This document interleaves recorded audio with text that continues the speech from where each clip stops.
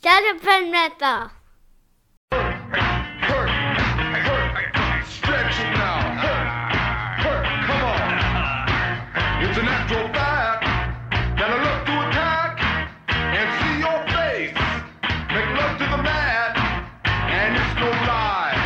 Down black, put your eyes, 'cause it like to hurt people, and you better know why. Like to hurt people. I like to hurt people. I like to hurt them good. Hurt. Come on, I'm gonna mangle you good. Hello, wrestling fans, and welcome to Shut Up and Wrestle, an old school wrestling podcast about good conversations and great stories. I'm your host, Brian R. Solomon, and welcome to episode 92, featuring the return of UK wrestling historian Bradley Craig. We'll get to my conversation with Brad in just a moment. A few things I would like to appraise you of in the meantime. First of all, I want to mention a couple of the new magazines that I am now featured in that are now available for purchase. Quick reminder, one of them is the January 2024 issue. That's right, January 2024. It moves quickly. Of Pro Wrestling Illustrated, featuring Rhea Ripley on the cover and the Women's 250 listing, which I contributed to. Also in that issue, in my column, The Way It Was, it is my tribute to perhaps the greatest women's wrestler of all time, or greatest women's wrestling attraction of all time, Mildred Burke. Also, if you check out issue number 38 of Inside the Ropes, which is available at InsideTheRopesMagazine.com, that is the issue with Edge on the cover, or I guess I should say Adam Copeland on the cover. It is available now, and in it is featured part 2 of my look back at historic pro wrestling venues of days gone by. This is a continuation of what I did in issue number 37. And in this issue, because we break it down alphabetically, you'll find such arenas as Sunnyside Gardens in Queens, the Montreal Forum, the Pontiac Silverdome is included in there. I believe the Louisville Gardens, that might have been last month's edition. But it is a rundown of the greatest, most respected, most well-remembered wrestling venues and what made them so special. The Dallas Sportatorium is one that's in there. The LA Olympic Auditorium, and you get the idea, on and on and on. Check it out at InsideTheRopesMagazine.com. To give you a quick update on the progress of Irresistible Force, the life and times of Gorilla Monsoon, I am in the phase right now of digging through research, reading through newspaper clippings, reading through articles and information and various obituaries and match results and what have you from over the years, compiling and outlining all the information that I can. And I'm coming across lots of fun facts and information that I think you're going to love, that I'm going to try to bundle as much of it into this book as I can. For example, did you know that Gorilla Monsoon sang at the wedding of Giant Baba? That's right, Shohei Baba and Motoko Baba. Gorilla Monsoon sang at the wedding in Japan. So now you know. And you're going to find lots of information like that in Irresistible Force, the life and times of Gorilla Monsoon. I will continue to keep you abreast of what is going on with my latest book project. Also, want to let everyone know, because from time to time I get notified from some people who want to be able to contribute to the show in some way, and by contribute I mean in a monetary fashion. If you take value in what I am providing here in Shut Up and Wrestle, if you enjoy the show, if you consider it a service provided to you, which, as with all of Arcadian Vanguard services, are provided to you free of charge. But if you feel the need to reciprocate in some financial monetary way, the need to show your support with dollars and cents, I encourage you to feel free to do so. If you'd like to leave a tip for me for Shut Up and Wrestle, you can do so in a variety of ways on PayPal. I am Brian R. Solomon at yahoo.com. That's my email address if you would like to tip the show in that format. You can also do it on Twitter. What you'll find is on my Twitter handle, at Brian R. Solomon, there is a tip button at the top of the profile. And you can contribute that way through Cash App or Venmo if that's how you prefer to do it. So a little bit of a cheap plug. I figured I'd jump on board the tip train here with Shut Up and Wrestle. And if you don't have a tip to give me other than keep your day job, that's fine with me too. I am happy to continue to provide this content to you on a weekly basis. And that is what I am about to do right now, because we're going to go into my conversation with Bradley Craig. You might remember at the very beginning of this show, sometime in the late winter or early spring of 2022, we had Brad on the show and we had a great conversation. That conversation continues today almost as if it never ended. Brad and I, as you'll see, can talk about wrestling forever and ever and ever. And we talked about wrestling in the United Kingdom, the effect of the major companies here on wrestling in the United Kingdom, including even AEW and the most recent stadium show that they did. But we also talk about WCW. We talk about the WWF, and we talk about the native history of professional wrestling in the UK. I guarantee you, you will be fascinated by the many twists and turns that this conversation takes. And I'm going to take you to it right now. Okay, so it's my pleasure this week to welcome back somebody to the podcast who was one of my earliest guests.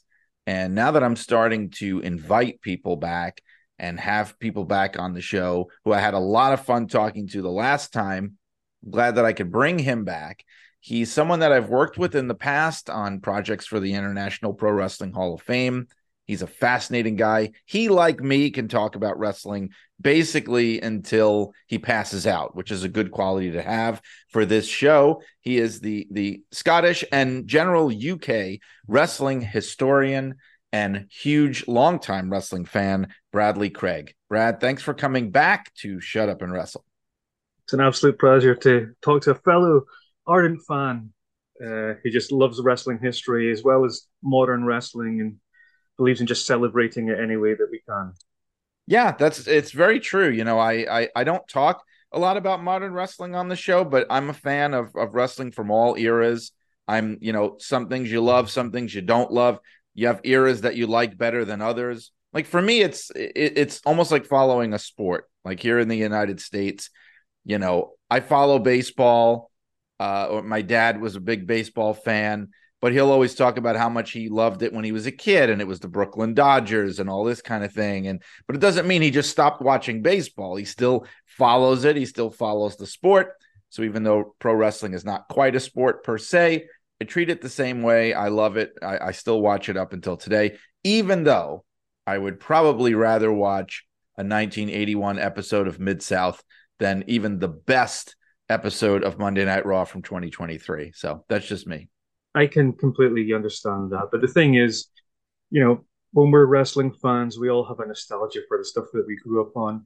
But wrestling is a lot like the movie industry or any other art form where it evolves, it changes.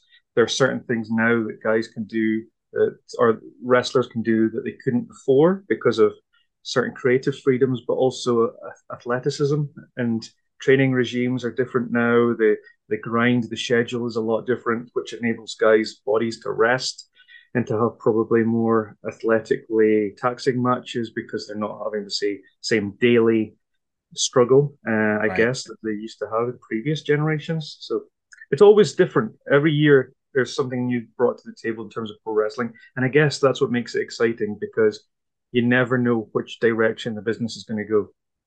That's very true. And, I even look at it like movies too. I'm a huge movie buff and, I love movies of today. I go to the theater still regularly, even though I know a lot of people post-COVID have never been back. I still go. But, I could sit down and watch a silent film from 100 years ago and be completely engrossed. But you acknowledge that they're such completely different animals. You watch a movie from the 30s, you watch a movie from the 60s, you watch a movie from the 90s.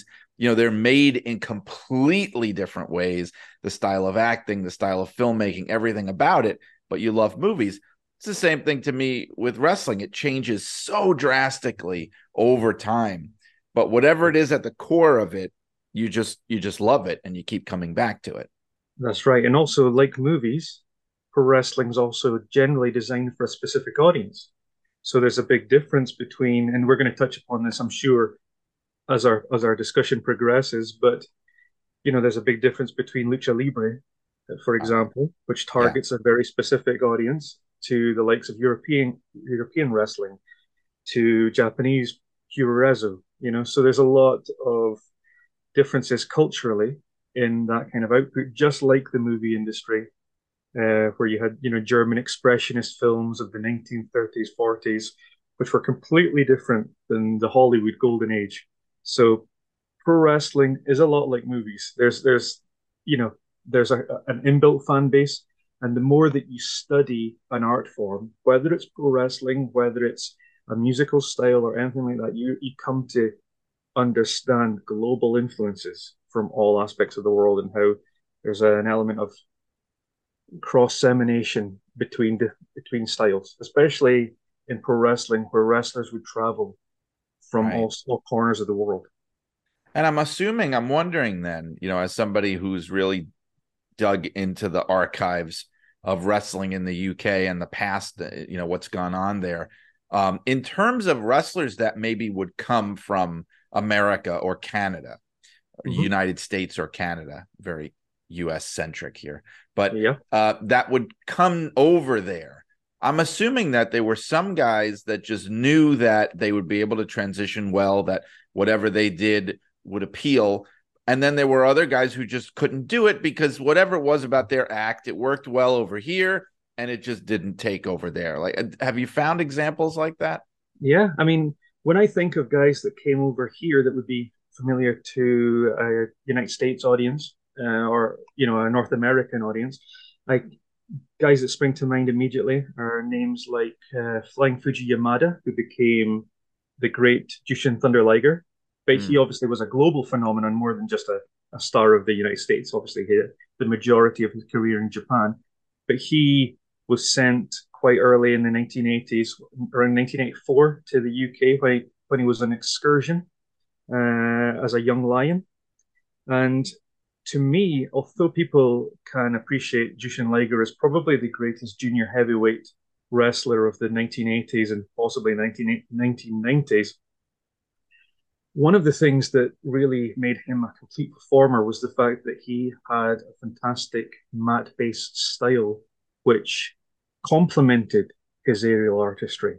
It wasn't the fact that he was just, for lack of a better expression, a high spot monkey. He could actually really wrestle. And part of that was because he was competing with guys such as Mark Rocco and, you know, other fantastic juniors that were in the United Kingdom at the time, guys like Chip Cullen, all of those guys who could really, really work. In terms of the most famous, some of the more famous proponents of pro wrestling in the States that had experience in the United Kingdom, there was probably no one more famous than Bret the Hitman Hart. Now, Bret Hart learned his craft quite early in his career when obviously he started in, I think, Texas, when he did a little tour for the Funks, and he did some stuff back right. home. And then he was sent overseas with a talent trading agreement that Stampede had with the Crabtrees, who ran joint promotions in the United Kingdom in the 1970s and 80s. Now, Bret really, I think he really took to the United Kingdom wrestling style like a duck to water. And one of the guys that really influenced him while he was in Canada, learning as a fan, was Billy Robinson. That's who really helped Bret develop his psyche of how a wrestling match could be formulated around his own physical style. And what I mean by that is that Billy Robinson, because of his superior catch ability, could take a larger opponent and break him down by targeting specific body parts, such as going for the legs and working on those methodically, or going for an arm. And if you actually look at the Bret Hart 1990s WWF title match style, all of his title matches were built around that kind of psychology of go for the legs, attack those, do the spot where he would place a leg on the bottom rope and do the cannonball onto it before Yes. leading up to the sharpshooter. And that kind of style emanated partly from the United Kingdom, because here's the thing that people don't always remember about UK wrestling. The reason that a lot of the mat wrestling became chain wrestling was because the idea was that once you grounded an opponent, unless you were going for a hold, it was actually illegal to just strike them. You weren't allowed to kick a man when he was down, so to speak. You Oh, had wow. to Okay. transition into either like a Boston crab or an arm lock or a leg lock. You weren't just allowed to like drop an elbow or a knee Well, at one point. let me ask you a question about that, because, we have over here the phenomenon, or at least we used to. Now everything's out the window, but in pro wrestling, there would be, rules like that where you're not allowed to do this. You can't strike with a closed fist. You're not allowed to do that. But a lot of times what it really would be was a way for the heels to get heat, because then the heels would do the things that you weren't supposed to do. And then maybe the baby faces might retaliate if they had enough. Was it done the same way over there, where even though you weren't supposed to kick or do things, there would be guys that would do it to get heat? There were the first real heel from the United States, United Kingdom, was a guy called Jack Pie. Dirty Jack Pie was his nickname by the fans. That is a great name. And but his heel work was so subtle. That's what made it really fantastic. Was it wasn't overt, hit a guy with a steel chair or anything Right. like that. It was really subtle stuff, like a kidney punch when the referee wasn't looking, you know, or just little pulls of the hair, just close work that the fans would then, it would almost spread like a wildfire amongst the audience. They would, say to the guy next to them on the chair, he did this, and then it would Right. incite a almost riotous condition.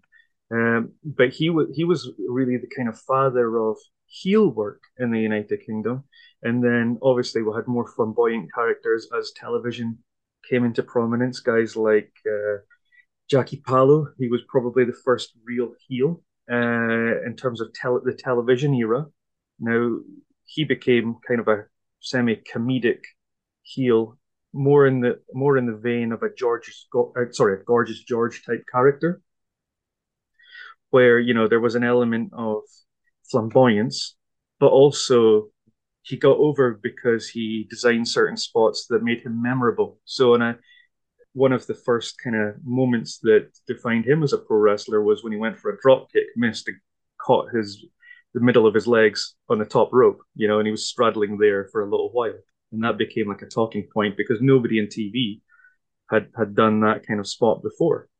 So everyone the next day at work was talking about Jackie Pallo and how he crotched himself on the ropes. Um, so yeah, there were lots of heels, but the thing about pro wrestling in the United Kingdom was that because it was so rigid in its rules, because we had rounds and we had best of three falls, and typically there were several different ways to end a match. If you would either get two decisions by pinfall or two decisions by submission, but a match would be automatically stopped if there was a disqualification. And that if you were disqualified, it was legitimately heat creating a creating finish.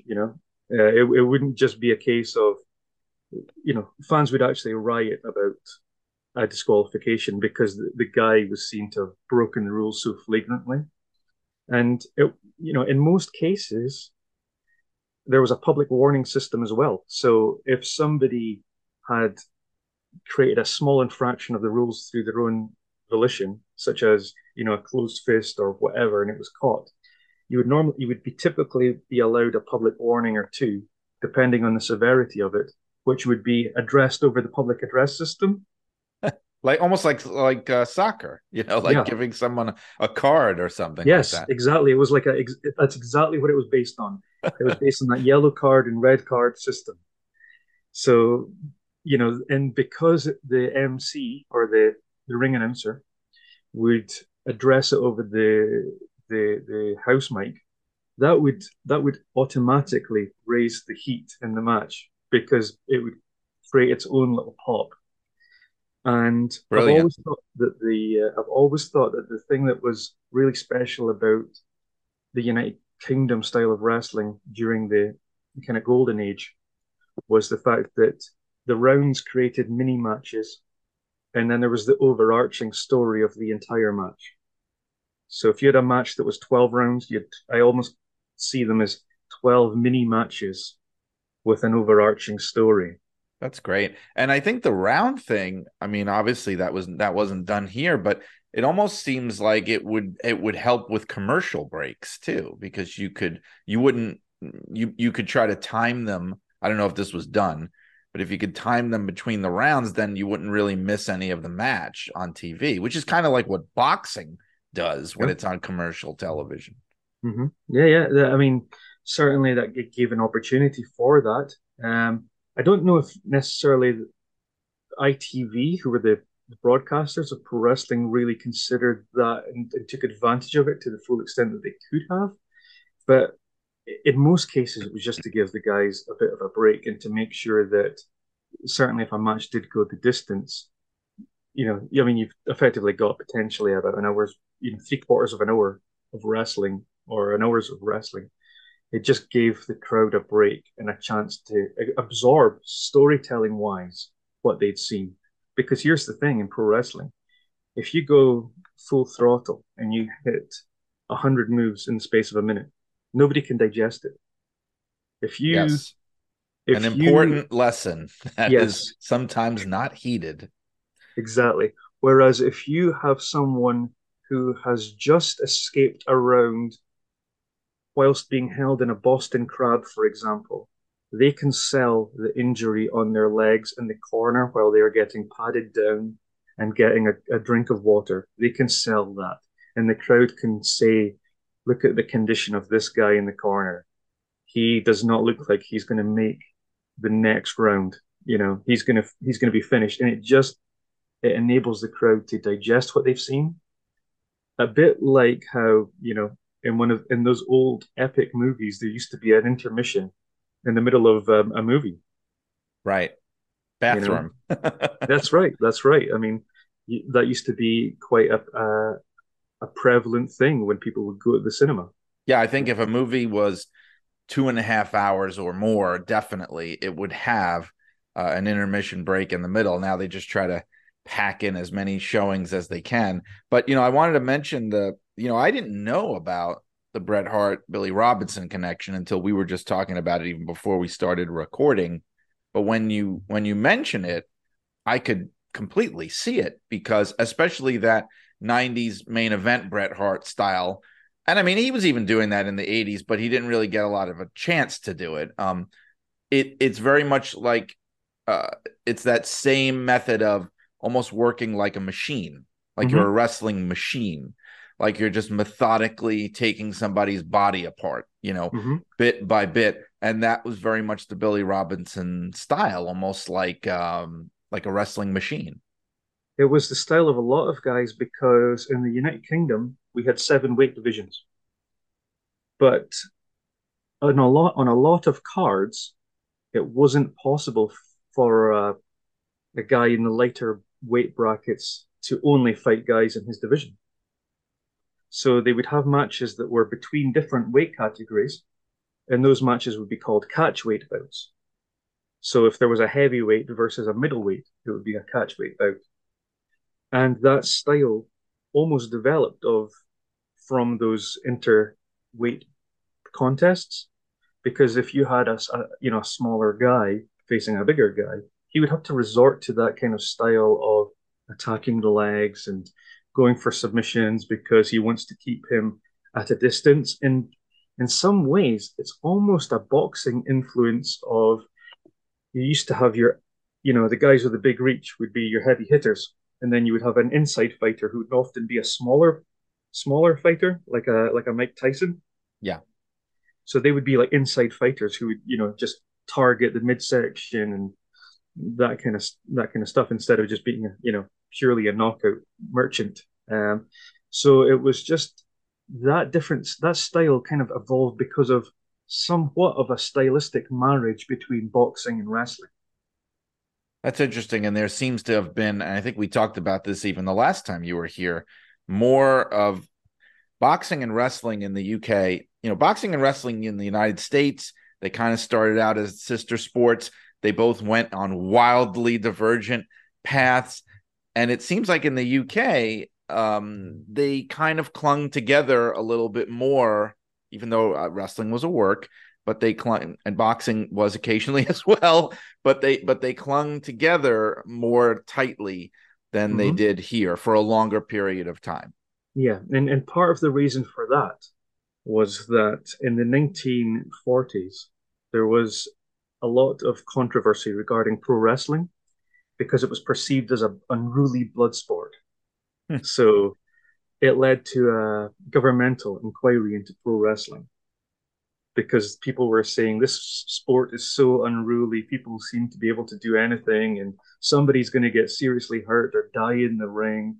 And that just became the basis for parliamentary intervention. Now, promoters didn't want to show their hand and say, you know what, everything we do is entertainment, because that would have just, in their eyes, killed the industry. Right. So what they did was they allowed an element of parliamentary intervention and formulated stricter rules regarding pro wrestling. So that's really where, you know, you had the 7 weight divisions, you had the rounds became more of a stringent element. So that was coming from outside. It was almost like the way here we would have the state athletic commissions sticking their nose in, and they would have to kind of kiss up to them and pay lip service and sometimes pay more than lip service, pay actual money, and just do, you know, to kind of keep them happy. Some states were rougher than others. New York was an extremely, I'm sure you know, extremely strict state with athletic commissions and things. And God, I even to this day, even though wrestling has separated itself, like for example, I've done a little bit of ring announcing over the years, and I live in the kind of New York tri-state area, and when I do it in, say, New Jersey or Connecticut, it is a lot simpler than in New York because there's all these things I have to read. They hand me all that you have to say. And it's weird because I know WWE doesn't have to do this, so they must have special dispensations. But I mean, I've got to announce who the commissioner is, who the doctor is, who the, you know, like they used to do a lot of times in the old days, but it was still being done. At least I want to go, let's say, like about 15 years ago, I was doing ring announcing on indies in, you know, Brooklyn and Queens.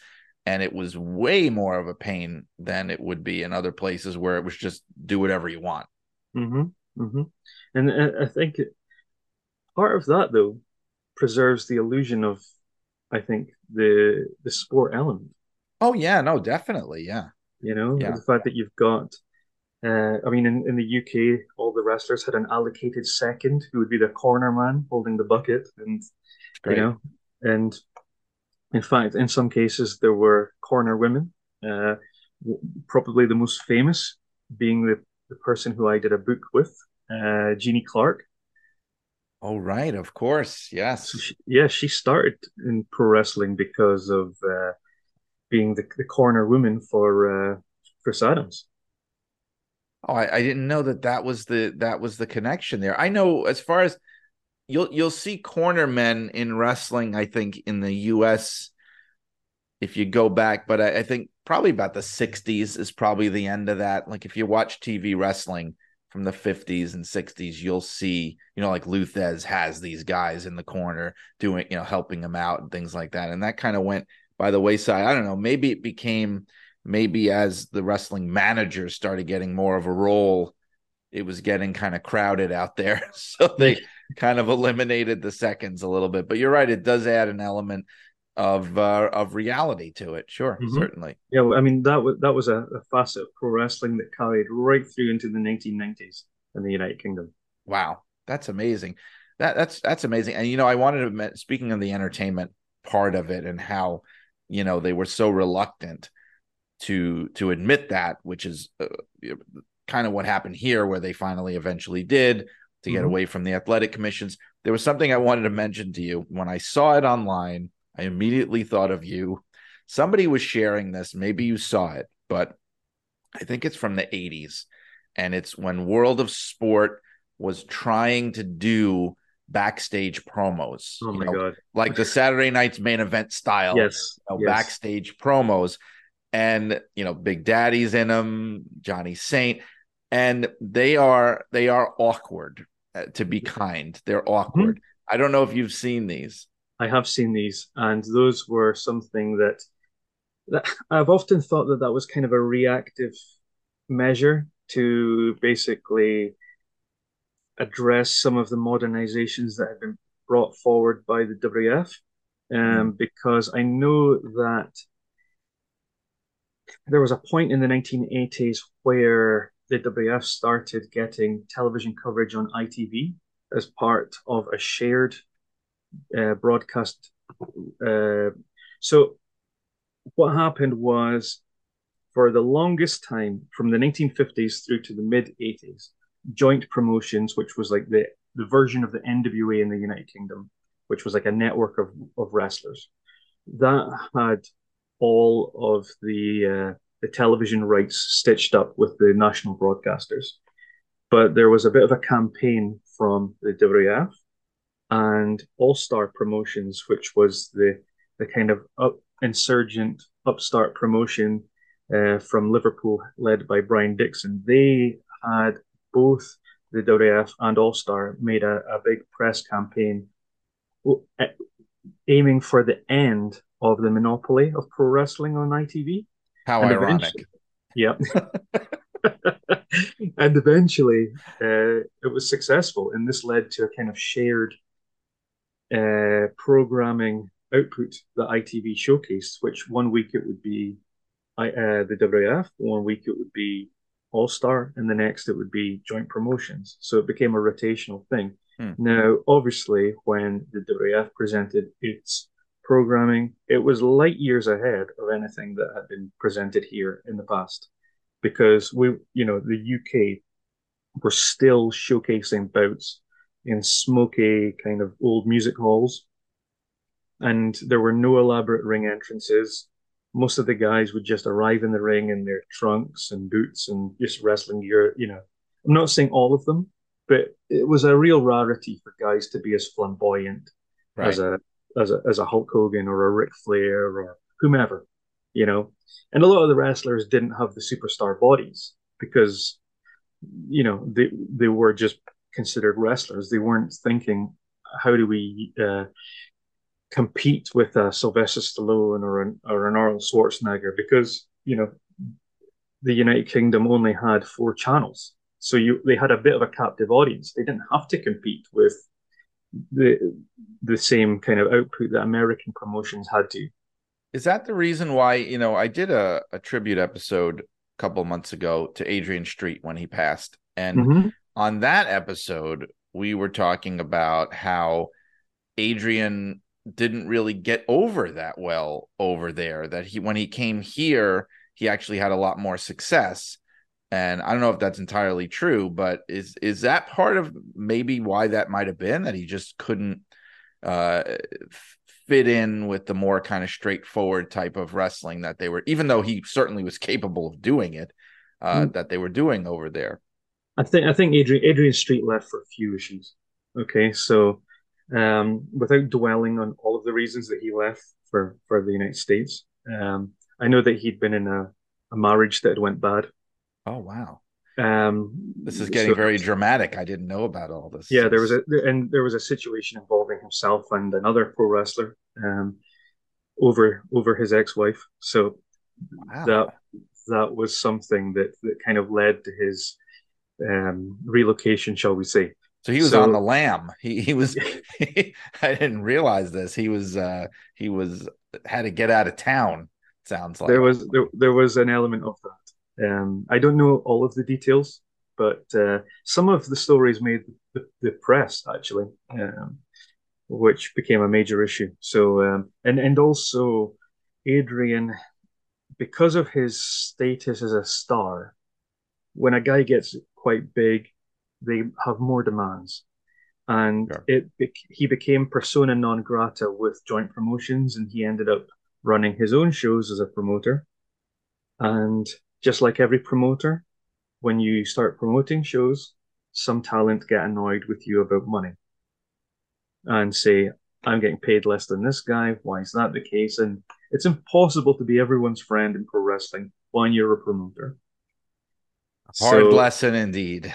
yeah, and also the fact that, there's always been a sense of glamour with the United States that wrestlers from the United Kingdom found, and they would, clamor to go for the bright lights of and promise of the United States, especially with the touring capability, because the United Kingdom geographically is a fairly small place.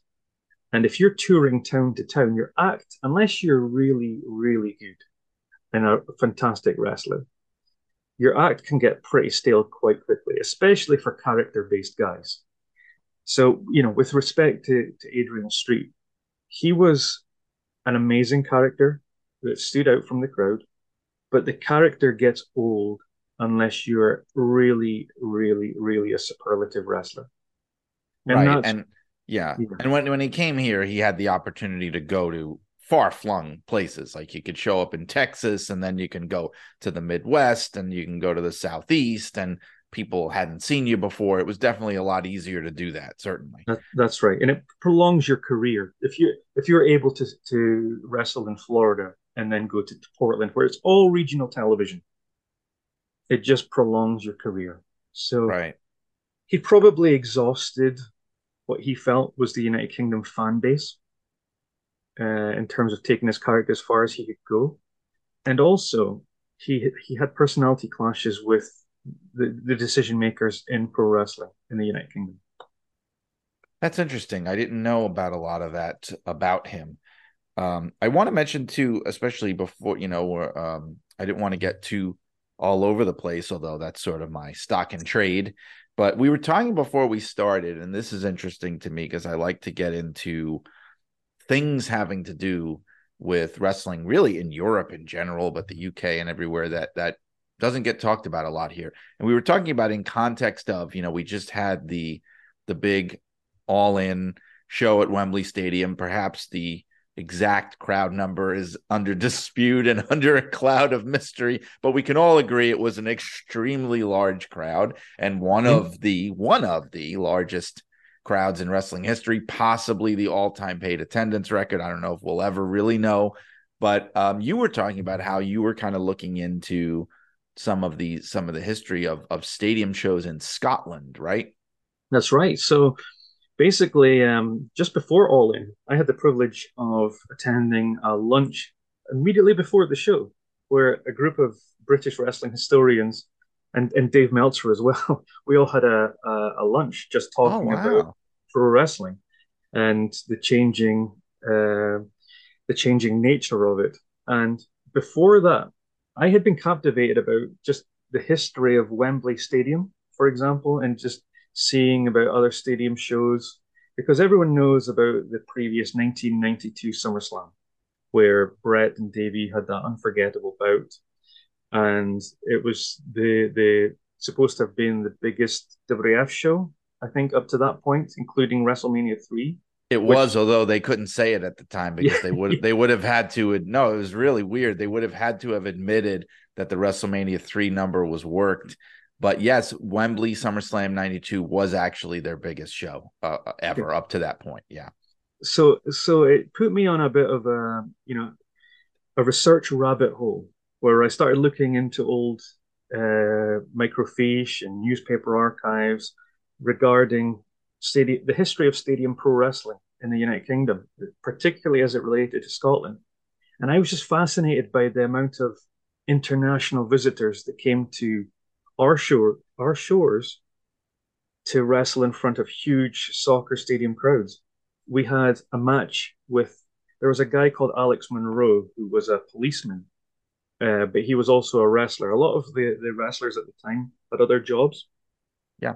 so a lot of really good pro wrestlers or even Highland Games style competitive wrestlers were policemen because they were expected to stay healthy and were paid reasonably well at the time and were almost treated like racing horses in terms of just keeping themselves well and keeping themselves in shape. Alex Monroe was a guy who would take on all comers, and was a credible challenger for the world title. In 1904, I think it was, he faced Tom Jenkins in Ibrox Stadium, which was in front of a huge crowd. But one of the more notable bouts he had was on October 1905. Alex Monroe faced George Hackenschmidt, Oh the wow. Russian Lion. In fact, this was a match that caused the Football Association of Scotland to write to the stadium saying, "Don't do this again," in terms of presenting a bout at the same time as soccer fixtures, because the bout drew, the reports vary between 10,000 to 30,000, but it basically sucked away some of the audience that would have typically went to a soccer match. Oh wow. Okay. So not a big fan of the competition, Yeah. just sort of wanting to kind of keep the competition under control. And for people that don't know too, Tom Jenkins, that's an important name. A lot of people know Hackenschmidt, but Tom Jenkins was the guy who basically George Hackenschmidt was, celebrated all over Europe. He had won all these tournaments. He was a really big deal. He was called by some the world champion, considered himself the European champion. He came over here, Madison Square Garden, 1905, I believe it was Mhm. '05. He wrestled Tom Jenkins, who was recognized as kind of America's answer to him. He was, varying descriptors, but generally today called the American heavyweight champion. And so it Yep. was a natural match. And it was Hackenschmidt winning that match that really is seen today as the beginning of kind of the widely recognized World Heavyweight Wrestling Championship. It's Hackenschmidt beating Jenkins in the Garden, and then 3 years later he loses to Frank Gotch. But Jenkins is a major figure there that I don't think gets talked about enough today. He was absolutely critical in that early 20th century wrestling history. That's right. And we had stadium wrestling all the way through. So even as late as 1956, in soccer stadiums, there were still being packed out with wrestling fans watching the likes of a George Kidd defend his world lightweight title. So it's just phenomenal to think that from 1905 right through to current day to modern times, we've got a history of stadium shows. This was not a case of, you know, the Von Erichs being the kind of catalyst of stadium wrestling in 1980s Texas or Right. whatever. I mean, I'm not an expert on United States wrestling, but when I think of pro wrestling in America, I can't really think of too many stadium shows other than maybe involving Londis potentially. Well, prior to say the pay-per-view era, especially, they're few and far between. I mean, you get in the early '60s, there was a series of them at Comiskey Park. The most in Chicago, the most famous one was when Buddy Rogers won the world title from Pat O'Connor. That's right. I know in the '30s they did a bunch. I know Jim Londos and Dano O'Mahony, who was the Irish wrestler, they did. Oh, I want to say, I think that I know there was a big show at Fenway in Boston. There was uh, at the Braves Stadium. I don't have it all in front of me, which was also in Boston at the time, because Paul Bowser was the promoter there and he would do that. There was also Yankee Stadium had a couple, which I've always been amazed that it's never been done. Yankee Stadium had one or two in the '30s, and then they had one in the beginning of the '50s with Rocca, and then they just never did it again.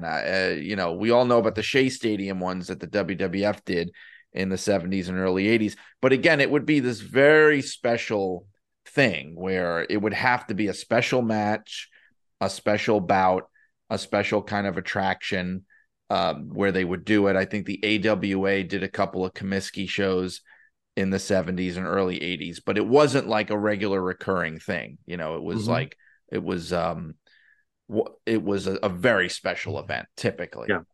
So it's just one of those things. I just found it was fascinating to learn about the history of stadium shows in the United Kingdom and also find a platform to showcase to a modern audience that this was a phenomenon that did not begin in 1992. You know?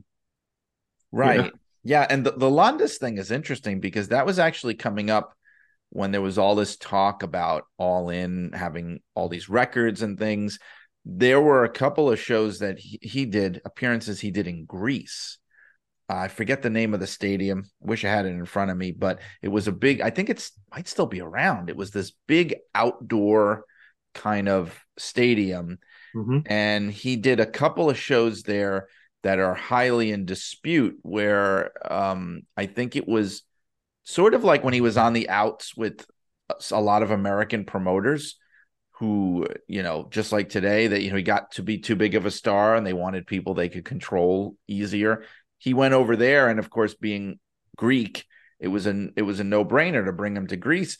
And there are a couple of shows where they talk about, I mean, the numbers are all over the place. Some people say 100,000 people were there to see him do this. And now what I've heard more recently is the estimations are, it was an interesting thing where I guess the stadium itself only holds something like 60,000 some odd people. So I guess the live attendance, actual paid people there, is probably in that range. But what they were saying is, because it's located in kind of like this valley or something, it's surrounded by hills, that there were tens of thousands of people potentially sitting all over these hills who were just looking down into the open stadium. And so if you count all of them, you might get to like 100,000. It was kind of like almost like a Woodstock thing where, the amount of people who paid to be there versus the amount of people who were actually there, Yeah.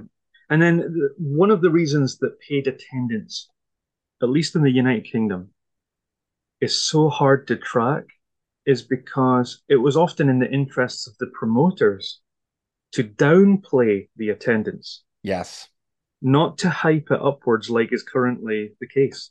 Now it seems that everyone inflates their attendance to look good and to project that, how successful the promotion is. Previously, promoters would actually say there were less fans so that it would translate in smaller wages, smaller compensation for the wrestlers, smaller taxation that they were paying to the venues. All of these things, I remember hearing from a lot of wrestlers at the time of Max Crabtree's passing. Max Crabtree was one of the more famous wrestling promoters in the United Kingdom. And the story was that this wrestler received a quite a small payoff.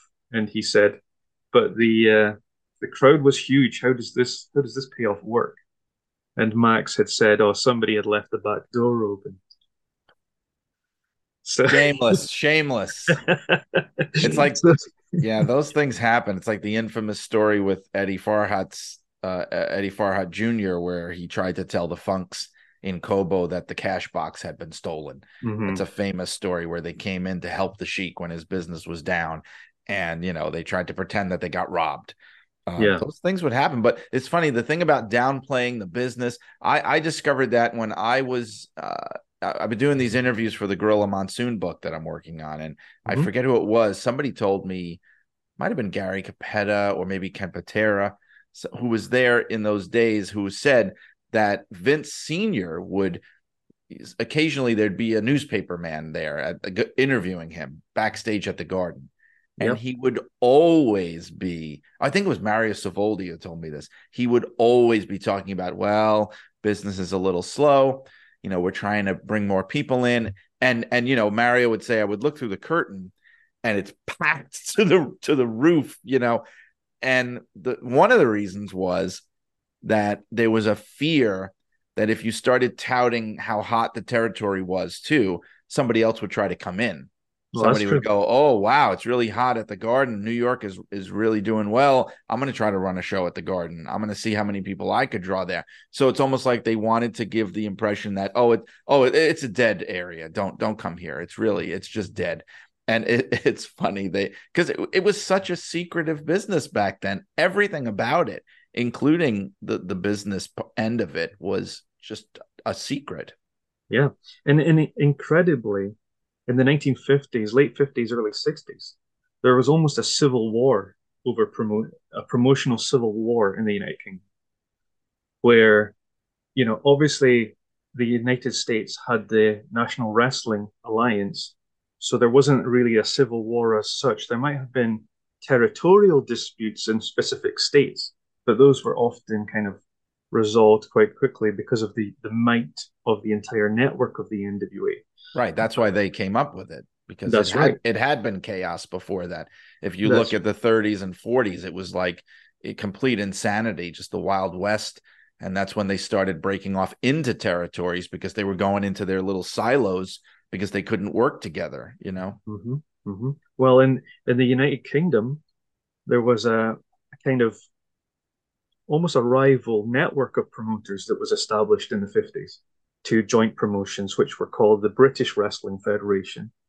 And it was effectively six promoters that bandied together to combat the big monopoly. And eventually, there was a peace offering that was made around the kind of 60s where everyone just acquiesced and said, you know what, we're going to stop this war because there's so much business to be done that everyone can actually coexist.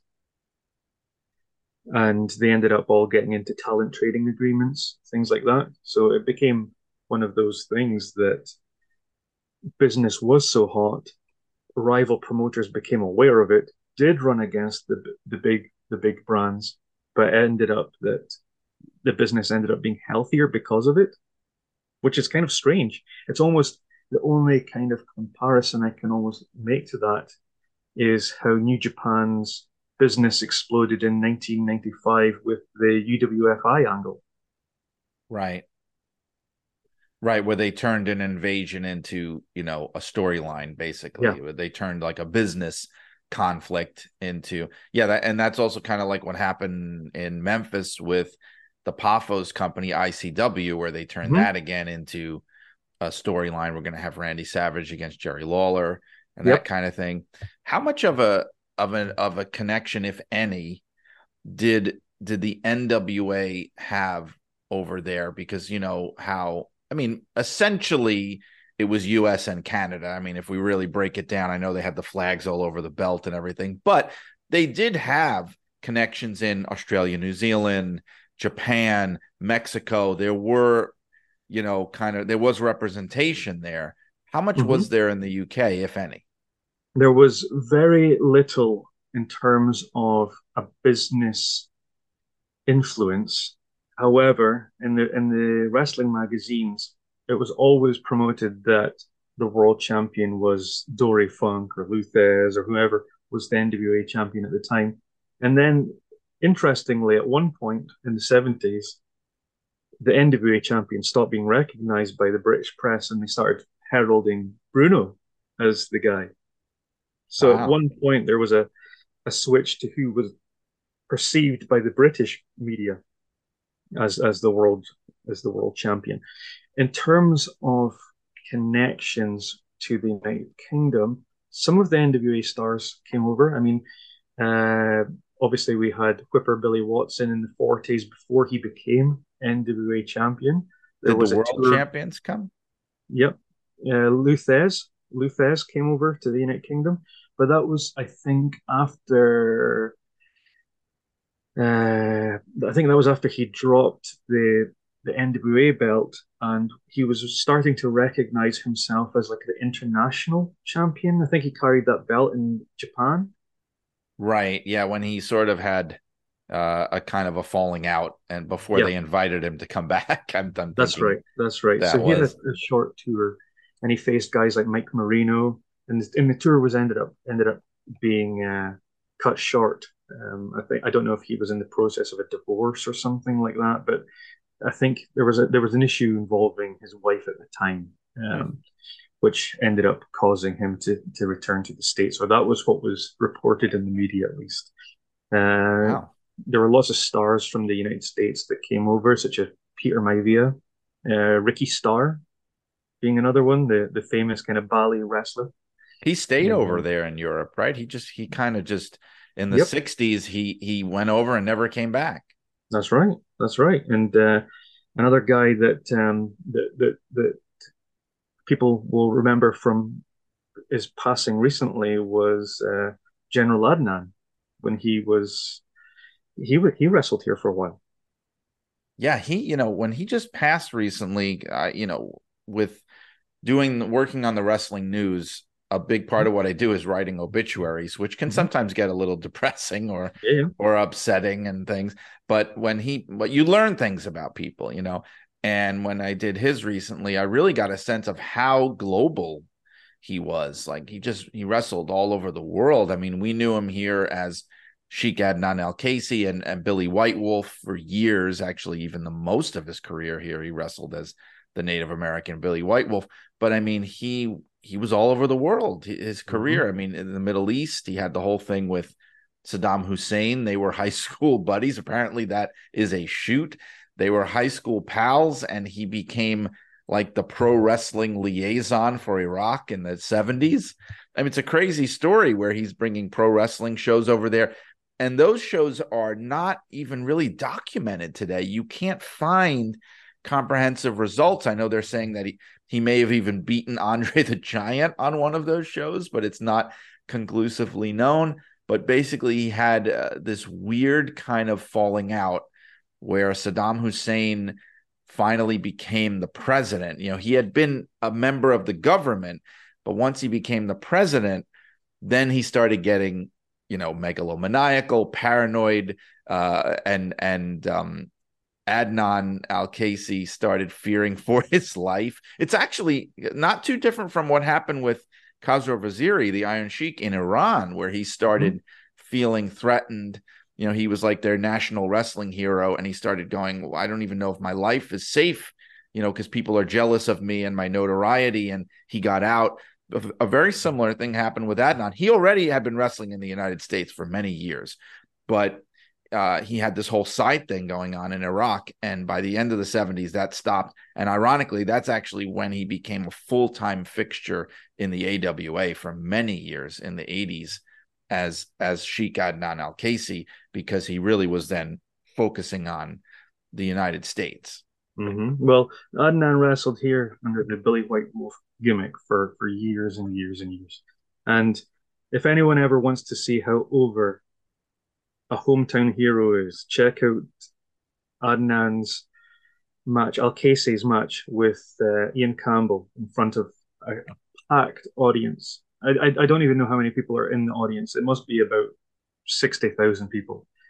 He has a match against Ian Campbell, and you can watch that. It's on YouTube. It's quite hard to find the match, but if you do a search for Adnan Al-Kaissie versus Ian Campbell, who was inducted into the Wrestling Hall of Fame for Scotland a couple of years ago, it's just phenomenal. If you ever think of a guy being hot in his hometown, you think of a guy like Jerry Lawler in Memphis, you know, Flair in Charlotte, whatever. You just have to see how big a star Adnan Al-Kaissie was in the 60s and 70s to just see what really is a folk hero.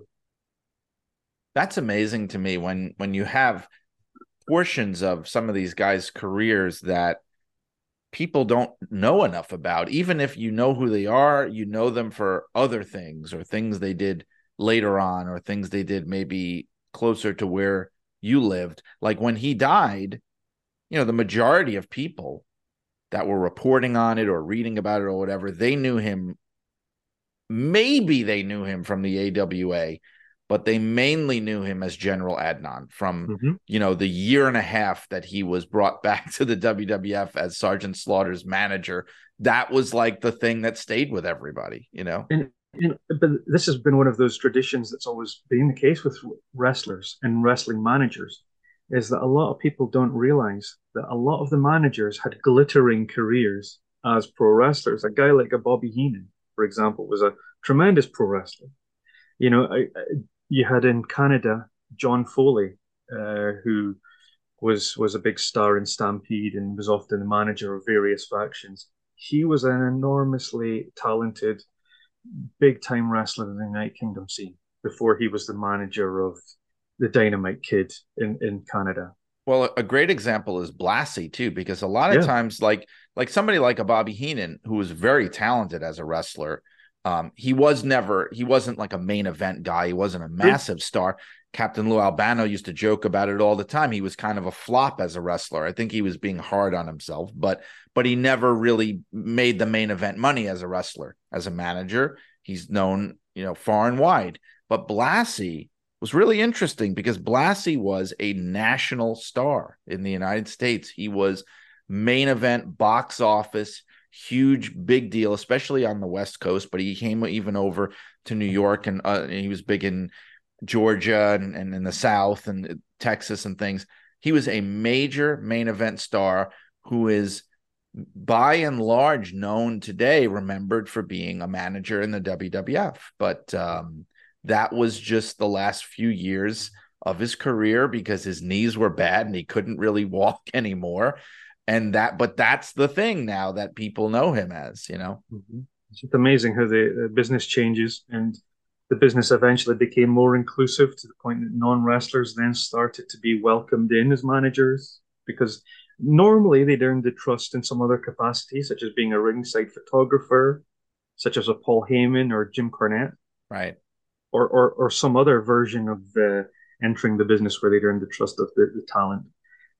One thing I did want to bring up just briefly, we've obviously spoken about All In and the enormous success of that show.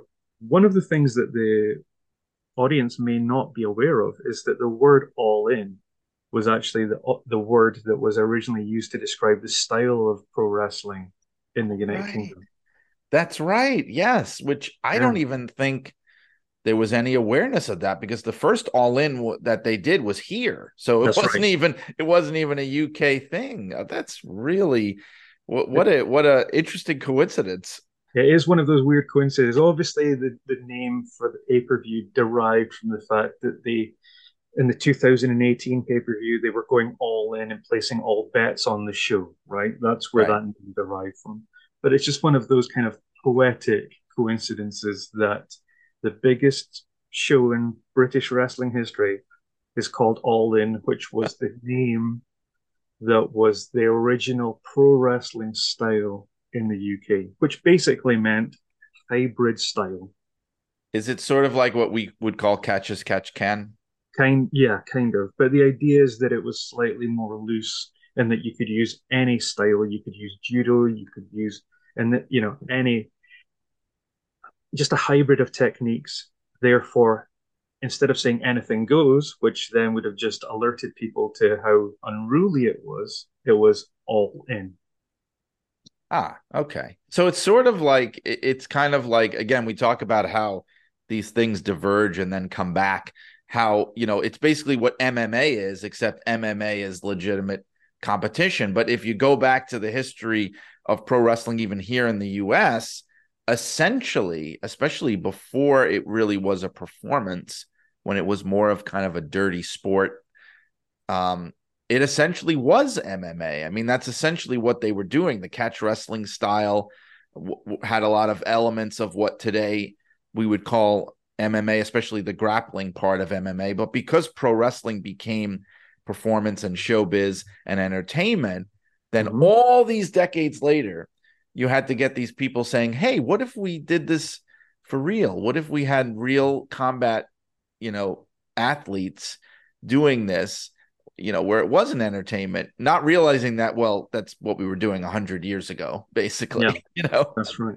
I remember that first UFC very well. It was kind of just like an invitational tournament with a boxer or a guy that was from a karate background, a judoka, and all these different hybrid athletes, and then it ended up being turning into its own style completely.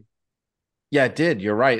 Initially, that was the appeal of it, was you had all these different types of fighters going against each other using their disciplines. And I actually liked you'd get to see Ken Shamrock or a Dan Severn, people that were like legit wrestlers and do their thing. I mean, Dan Severn was walking around with the NWA World Heavyweight title belt on one shoulder and the UFC heavyweight title belt on the other shoulder. I mean, if you think about that in today's terms, that's mind-blowing. That's like if Brock Lesnar had the WWE title and then the UFC title at the same time, or something like that. But like you said, as it went along, when UFC now has been around for 30 years, it's its own thing. You've had like generations of fighters who have watched it and learned about it and come up in it. So now it is like the UFC style. I don't enjoy it as much because it just, to me, just becomes, it's just a lot of, I don't know. I don't like to talk about things I'm not an expert on, but I like much more of the grappling technique. Whereas now it's just like, I'm just going to kick you in the head 40 times until you give up, when you're on the mat. And that doesn't have as much appeal to me. I think for a lot of people, the fact that, it's become its own thing and people saw what would happen if a boxer faced a wrestler, and that curiosity has been answered. I think that's taken the appeal away from a lot of wrestling fans in particular. And I think a lot of the curiosity as well stemmed from part of the appeal, I think, of the early UFC and even Pride and K1, all of these different MMA influences of the time, even UWFI. The appeal of these contests and tournaments was centered around almost a kind of live presentation of what we were growing up with in the 80s and 90s as video games. Like the idea of Street Fighter 2. Street Fighter, yes. Yeah. You've got like the world champion Balrog, who's the boxer. And then you've got a kind of Ryu, who is the dedicated karate practitioner. And all of these different, you had Zangief, who was the Russian wrestler. So early UFC was almost like it was trying to tap into video game culture, I think. That's interesting. I hadn't really thought about that, but I could see sort of the Street Fighter connection. And it's funny you say that because that is a lot of times what gets leveled at AEW today, which is, even though it's pro wrestling, it's not MMA, but it's very much presented in a video game style. And I think that's why so much of their product and their philosophy is booking dream matches. That's like much more, that seems to be much more Tony Khan's priority, is booking these amazing dream matches rather than the WWE style, which is more like the storylines and how do we get there. And the journey is more important than the destination. The match is almost like, oh yeah, and there's going to be a match, whereas in AEW, it's more like, oh my God, it's this guy versus this guy. I've never seen this before, and that is their way of doing things, which is like a video game kind of approach. There's effectively two ways of selling a wrestling show. You either sell a wrestling show based around the stars, or you sell it based around the brand. And I guess, that's the difference between the two promotions. Yeah, and that's very true. And WWE crossed that river so long ago. I think I've told the story here before, but it bears repeating, and we've seen it in how they've developed. Even when I had the opportunity to interview Vince McMahon, he would tell me explicitly, point blank, that his goal had been for years to make the brand the attraction, that we're coming to see WWE. And the reason was, from his point of view, again, that he even said, even his father before him, it would just be years and years of them dealing with talent who would get really big, and then they would get difficult, and they would make demands, and you would be, and again, this is from their point of view, I'm not saying I completely agree, but you'd be held ransom by the whims of your talent. You'd have to make them happy. Otherwise, the drawing appeal of your show would go down the tubes. Like Vince's dad was always kind of wrangling with Bruno, and they were locking horns, and Vince had his troubles with Hogan and Bret Hart and Bob Backlund, not so much Backlund, but there would be issues. And so the goal always was make the top wrestlers interchangeable. They're part of the touring brand. And so I think, like, over the years, it's gotten much more that, like, Austin and Rock was the last gasp, I think, of really where it's like, I want to see that guy. And I know they still have that to an extent. Like, John Cena very much was a needle mover when he was on shows. The shows would do better attendance wise, certainly. But by that point, it was much more muted than it had been in the eras of Hogan or Austin. And now, even with somebody like a Roman Reigns, who is by far the biggest star they have and the biggest star in wrestling, and he is a transcendent star at this point. But we see, when you look at their numbers, it almost doesn't matter whether he's there or not. They do these incredible numbers. And that's why, a lot of people get frustrated and they say, well, and I'm one of them, well, he needs to be on the road more. He needs to be giving people their money's worth. He's the standard bearer. He should be there front and center. But the numbers show that he doesn't have to be, because people go to shows now, as you know, not even knowing who's going to be there. Whereas back when we were kids and when, you wanted to see the card, who's wrestling, they'd have the localized promos, who's coming, who's going to be there. Now it's almost an afterthought. It's just, we're going to see WWE. Certainly, if you look at the history of, and we were speaking before the show, we were talking about some of those old vintage posters that we both collect and things of that nature. Well, in a lot of the United Kingdom posters, I couldn't even tell you who the promoters were most of the time. I could just tell you who's on the card. That's important. That's a big change, right? Because Vince started, I don't want to say started, but he really made it the norm to do this kind of branding where you're branding your promotion. A lot of times, like you said, on old-time wrestling cards and advertisements, you didn't even know what the name of the promotion was or the name of the wrestling company. It was just Championship Wrestling. We're going to see wrestling, and who's on the card was what it was all about, and that's what sold the show. You didn't know who the promoter was, what the name of the wrestling company was. There was no thought of that. But part of the problem with that is it all becomes interchangeable. Like if you look back now on different territories and things, unless you're an expert and you can tell by certain details, you have no way of knowing even where it was or what company it was, because that's just the way they presented it. And I think AEW is a little bit more like that today than WWE is, where they're much more, as we've seen with the Punk debacle, they're much more dependent on individual stars rather than the brand itself. And one of the interesting facets about UK venues, a lot of the larger venues such as the Music Hall in Aberdeen, Eldorado Stadium in Edinburgh, and perhaps even Royal Albert Hall, a lot of these venues had their own ring. So the wrestling promotions didn't bring a ring with them. They just brought the talent. Right. And that would happen here sometimes too, before it all became proprietary. Like Madison Square Garden had its own ring. Yeah. And the wrestlers hated it because it was a boxing ring. Yeah. Whereas, could you imagine the WWE presenting any kind of live event which didn't have their branding all over it? No, absolutely not. But I remember shows like that where the turnbuckles just said Everlast, you know, or nothing. And it was a WWF show. It depended where they were. The branding was something that Vince was way ahead of the curve on, and owning the rings and all that kind of stuff, owning everything, owning the names of your talent. I mean, that was one of his innovations. It certainly helped him, that's for sure.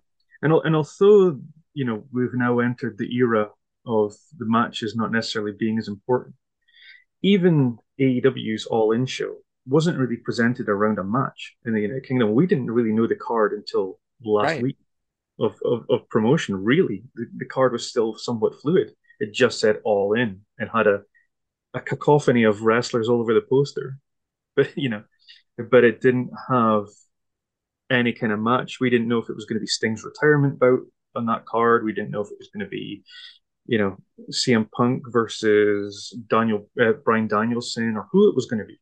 We didn't know anything until almost the last 3 weeks of promotion. And I wonder if they were reinforced in that decision when they looked at the fact that the tickets were going like crazy, because, well, then, if the sales had been very, very sluggish, let's say, then they might have been more motivated to say, oh, we've got this match happening. Oh, we're going to do this. This is a reason to come. But they were justified because they were looking at it and going, well, it's selling on its own. We don't need to go crazy with booking angles and matches. We can take our time because it's doing brisk business. Yeah, and I guess we'll only really know the success of the All In name and AEW Strength of the United Kingdom next year, because now the curiosity element cannot be relied on as the draw Right. because the show has been done, right? So we'll only know the strength of the brand next year when they try and do it again. Will lightning strike twice? That's the kind of curiosity. Are they going to draw 80,000 people again? Are they going to improve on that? Are they going to draw half the audience because people have seen the show and it's done in memory, is something that they've already got. So it'll just be interesting to see. One of the things that was incredible to me was the fact that apart from around the Wembley area, there wasn't a lot of there wasn't a huge amount of marketing for the show in the city.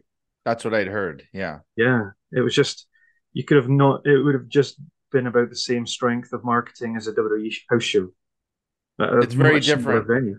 Yeah, it's different from, let's say, a SummerSlam thing where it really was the sense that the WWF has invaded. They are Yeah. in town. They're Hmm. everywhere, and they're really making their presence felt. Yeah, it will be interesting to see because, like, even looking at something like a Grand Slam, as we're recording this, it's the week of the Grand Slam show at Arthur Ashe Stadium in Queens, which I was at the first one, Hmm. and it felt like a WrestleMania atmosphere.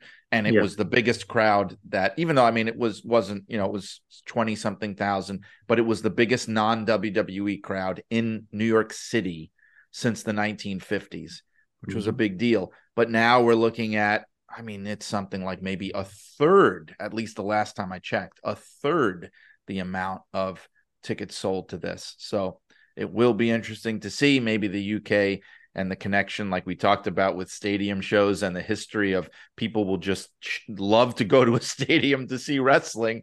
Maybe it'll be different. I don't know, but we're all curious to see what happens next year. It's an exciting time, and what's really amazing about the All In story, at least this year's All In story, is the fact that this is a promotion which does not often have the best time slot in the United Kingdom because AEW Dynamite often has staggered start times in the UK.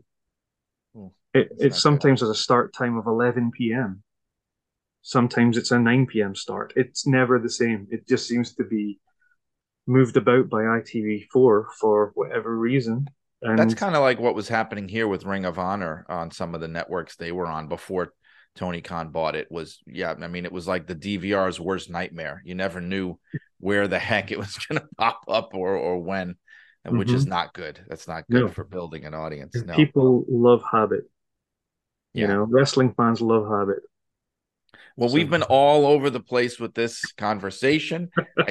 I don't think I've ever talked as much about current wrestling on the show as we did today, but we were, and then we went all the way back to 1905. So, this did not disappoint. We covered 120 years of pro wrestling in a little over an hour, Brad, and thank you so much. This is hey, great. I could talk with you forever, Brian. And you know that. I know we've We had phone calls that went on twice the length of what we've done here today, but I'm not going to exactly. put people through that. So, We're kind of like the Ricky Steamboat and Ric Flair, where the best stuff was the stuff that wasn't on tape. right. Where they just say, look, you take the first fall, you take the second fall, the third one, we're going to go to the time limit and that's it. Go out there and do it. It's That's more it. like that. We're more the Ricky Steamboat and Ric Flair than we are the Randy Savage and Ricky Steamboat, where it's like you got to plan out every little thing that you're going to do and say. That's definitely not what we do here. But thanks for going with the flow. Thank you for having me, and I hope I haven't bored your listeners too much. Not it. Listen, if I'm interested, they're interested. I know I can say that with confidence because this happens all the time where I have the people that will say to me, I didn't realize how much I was going to love the show. I always love to hear that. But since we had you here before and people knew how interesting it was that time, I'm hoping that they knew a little bit more what to expect this time. And I know that people are not going to be disappointed. Thank you, Brian. There you have it, folks. My conversation with Bradley Craig. And Brad, thanks for coming back to Shut Up and Wrestle. Brad was the first repeat guest on the show, other than there have been others, people that I've had back on obituary episodes. But Brad was the first to be brought back for no other reason, just that simply we had a wonderful conversation and I wanted to continue it. And I'll be doing more of that with some of the best guests on the show as we move along. There'll be a lot of other great guests on the way. I'm excited to let you know that next week for episode 93, this is going to be a barn burner because I'm having somebody on the show with me who anybody who follows wrestling media and wrestling journalism knows about. I am talking about the co-host of Wrestling Observer Radio and the man behind Figure 4 Weekly. That is right, Brian Alvarez will be my guest, a meeting of the Bryans, next week here on Shut Up and Wrestle. And I'm grateful to Brian's co-host and my colleague, Mike Sempervive, for making that conversation possible. So you can look forward to that next week.